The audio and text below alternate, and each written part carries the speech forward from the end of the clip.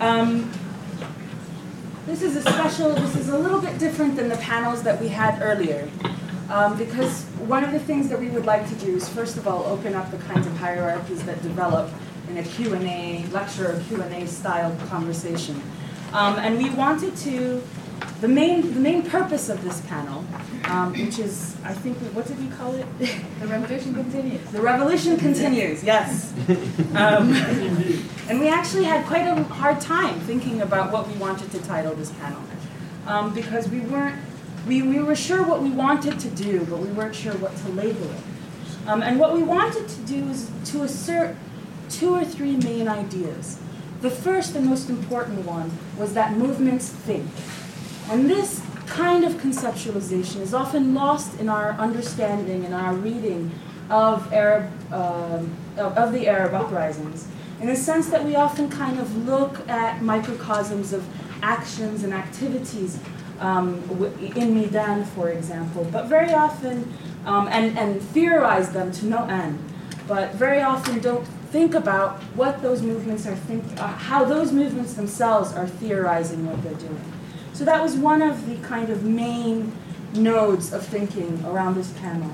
The other, which actually emerges from my own kind of work, is that as someone who works outside of Medan al-Tahrir and outside of Egypt, but also has learned quite a bit politically in terms of political organizing from the Egyptian experience, we wanted to take a moment to think about Tahrir as an anesis, and Tahrir as how Tahrir has emerged as a mimetic exercise, and what that has meant, and the sort of lessons learned from that process.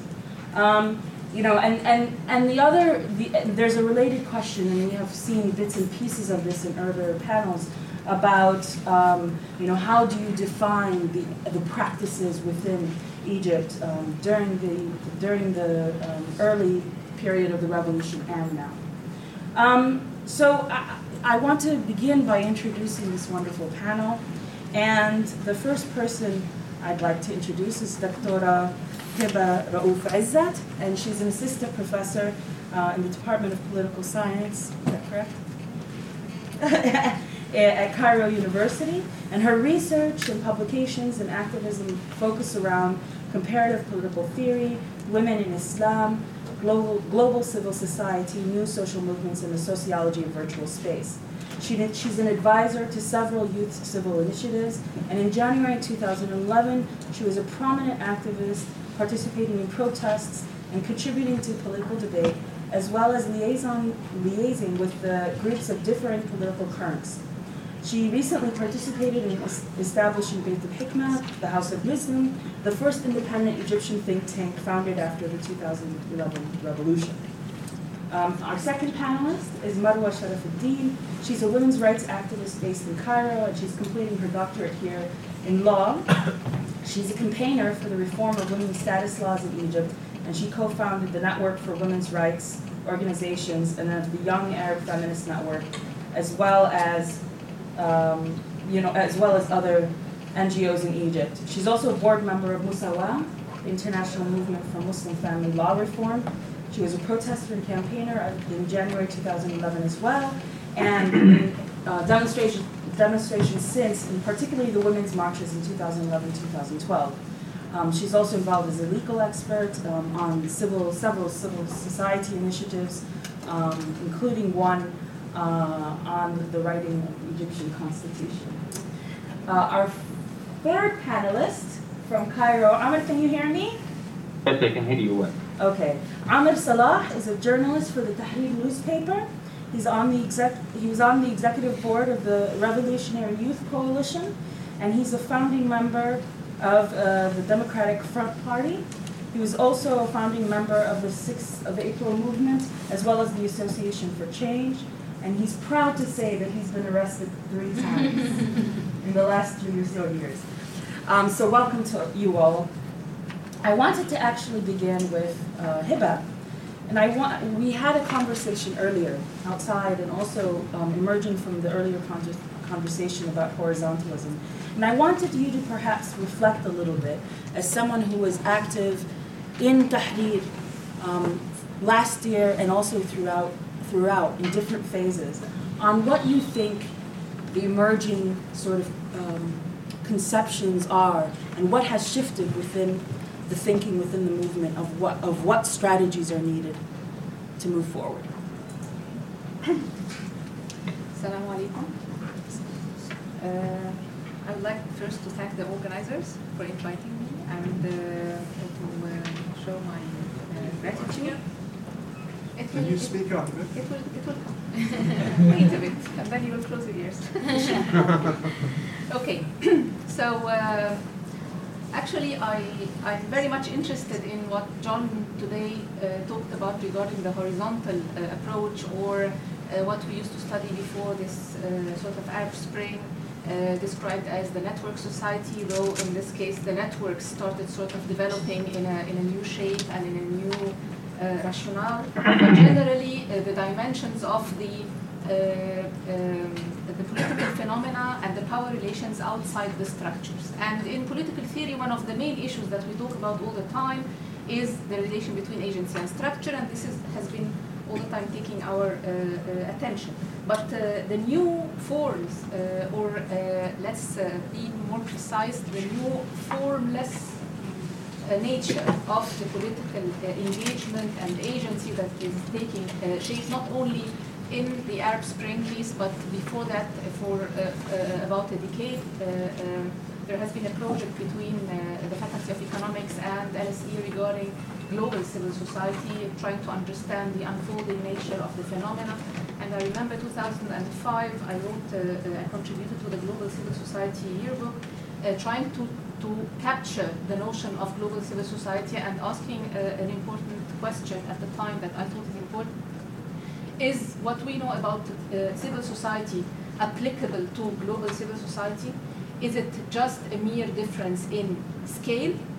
Or does the nature of the scale affect the rationale and the raison d'etre of the phenomena itself? Is it just that we're stretching the civil society to become global, so here you have the global civil society? Or is it that once it becomes global, once the size is stretching, once the network relations go outside the boundaries of a nation state, outside the imaginary of a Westphalian sort of nature of the political entity, it changes in nature as well, and this has been something that we have been trying to explore, and there has been many comparative reflections on that. So my main idea that I'm trying to explore since about 2009-2010 was actually the notion of the informality or the formlessness of political actions. Of course, Kifaya movement in Egypt was a very good example, but also the nature of informality, of organizational nature of political exercise for a great deal of sort of the decade between 2000 and 2010. Different actors on the political scene have been acting informally. If we mean by informality the lack of a legal frame, the lack of complete visibility, the ambiguous nature of the action, the sort of the relation between the different parties outside the supervision of the state, the degree of accountability, because there is something going under the table or under the ground or whatever. And I try to sort of drag the notion from the economic analysis of informal sector to talk about informality within the political domain. I try to apply this on the Muslim Brothers, on the Egyptian church, Coptic church as well, and try to see how the indirect engagement in politics in the structured sense, in the sort of visible, clear-cut sense, affected the performance of different actors, and then Kifaya came into attention, and then other groups and movements. When the Arab Spring started, it actually became a big sort of formless movement that everybody wanted to explore what is this Arab Spring about, how did these movements actually achieve what big entities and big structures of opposition did not achieve for decades. And I think that to cut a long story short, my current concern in my research agenda is actually about the very complex relation between the republic and the state.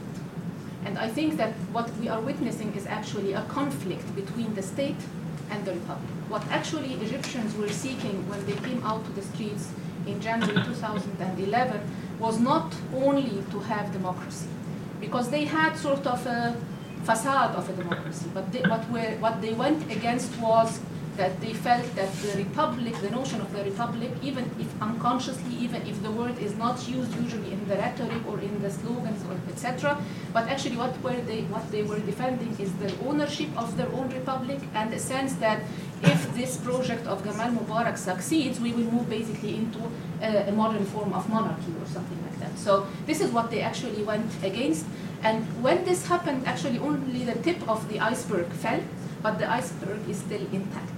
The sovereign entities of the state did not change. We still have black boxes that we know nothing about, especially in the security system, especially in the army, and what's going on within the army as an apparatus. Nobody knows. The locks are still closed. I mean, the doors are still closed. And here I tried to trace, since the revolution, different clashes that have been going on and that have been also quite violent. I mean, it is a peaceful revolution, but the path of the last 1.5 years has not been peaceful. I mean, it has been all the time witnessing severe clashes that pass by, because after 2-3 days, the different groups and parties come in and something takes place, or a document that was supposed to be issued that is not issued, or one is issued and it was not supposed to be issued, etc. And people just sort of sweep this under the carpet and move on.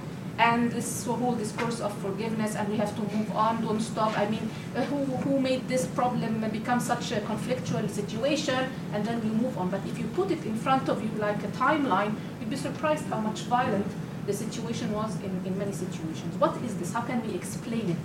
And my suggestion is that it is a conflict between the notion of the state as in the Westphalian modern sense of maintaining order, controlling spaces, etc., and the notion of the republic that is growing via a new definition of politics that is trying to challenge all that. And it's not trying to challenge it by establishing an alternative structure. It's trying to challenge it, and this what makes this regime all the time panic, is that it adopts a completely different rationale. And this what actually enabled the revolution to take place in the first place, because nobody gives a rendezvous for political change. You know, people said, I mean, so you decided that it's going to be the 25th, ha ha ha, you know, it's like the 25th of January, are you giving us a date for the political change that is going to take place? But it happened. It was taken lightly because it was a body without a head, and it was seen as liquid.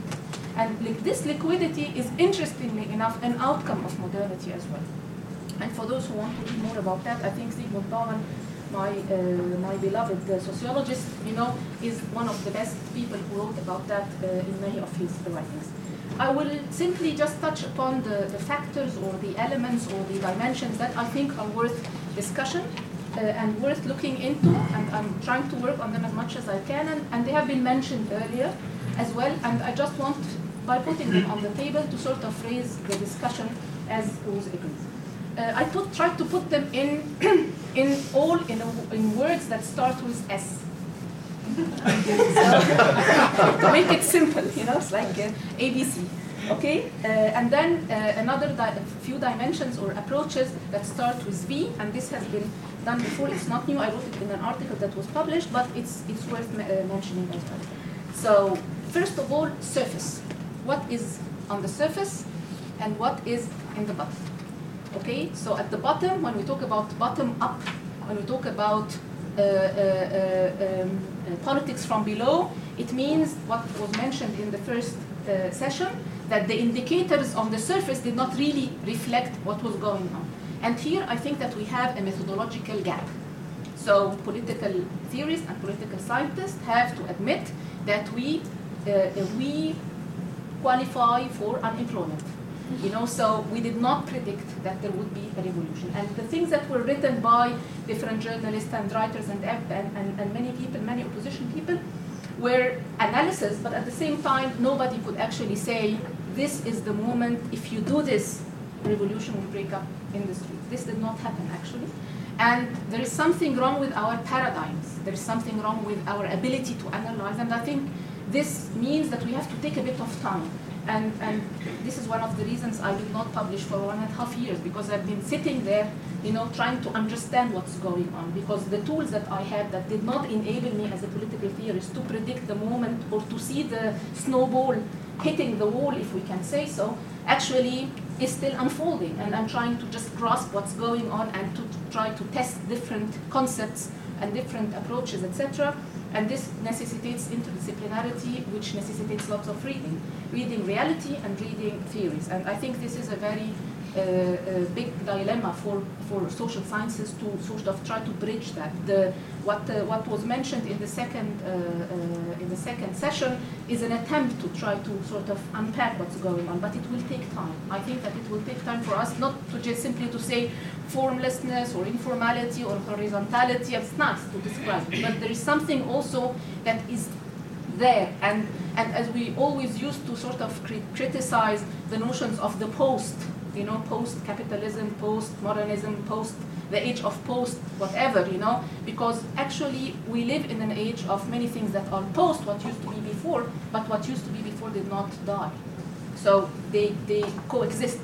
Some things continue to unfold as well, and they change in nature to cope with the changes that are coming from the other side. And we are in front of a very complex scene. So surface and bottom is very important to study. The second thing is space and time. And I think that Paul Ammar will talk about that probably because he is one of those who try to explore the spatial dimension of the unfolding politics and strategies and actions in at least in urban Cairo in the 2 volumes that he wrote that are fantastic actually. And here I bring in space and time the urban dimension. And I refer again to Zygmunt Bauman wrote a very interesting article that was titled Constructive Chaos and Constructive Chaos and Destructive Order. And he tried to sort of approach the notions of chaos and order from an urban dimension and to sort of understand the notion of not chaos but agency. That out of that, what takes place in the urban space, something comes out that is not as modern as expected. And also Nizar al-Sayyad talked about medieval citizenship, how different sort of levels of understanding of space and time lived side by side in the urban space, especially across the lines of class and across the line of where different classes are accommodated and positioned on the map of the city. This is a dimension that this revolution and these revolutions are very urban. And though they have a logic that goes against the order of the urban modern city or the urban space, they are positioned on that platform as well. And this creates a lot of confusion. You expect something that does not happen. You say this is going to be this path, and then they shift to an alley instead of going on the high street. So it's like, this is the geography, it's not easy. The third word is size and politics. I think that small is beautiful is very important. The small groups that nobody expected to have such an impact actually made this change take place. And we were reminded this morning that only 2% of the French people participated or joined the revolution. I think we have almost the same percentage or even less in the case of Egypt. I mean, revolutions do not, when you talk about massive revolution, it doesn't mean that 90% of the people are on the street, but you're talking about a substantial number that makes the elephant panic. That ants come on the streets, so the elephant starts panicking, and once the elephant runs in one direction, they are faster to run into the other direction. And that is exactly what happened from the 25th to the 28th.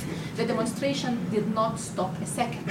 We are in Shobra, and then they tweet or they send messages, oops, we are in Rod al-Farag, we went to Boulay, and they have been running all night long. It didn't stop. It didn't stop since it started. So size and politics is important. Structure and agency, as I mentioned before. Sovereignty and democracy. I think that what we are witnessing now is an attempt not only to redefine politics or to re-own your own spaces of citizenship, but it also has to do with we are the people.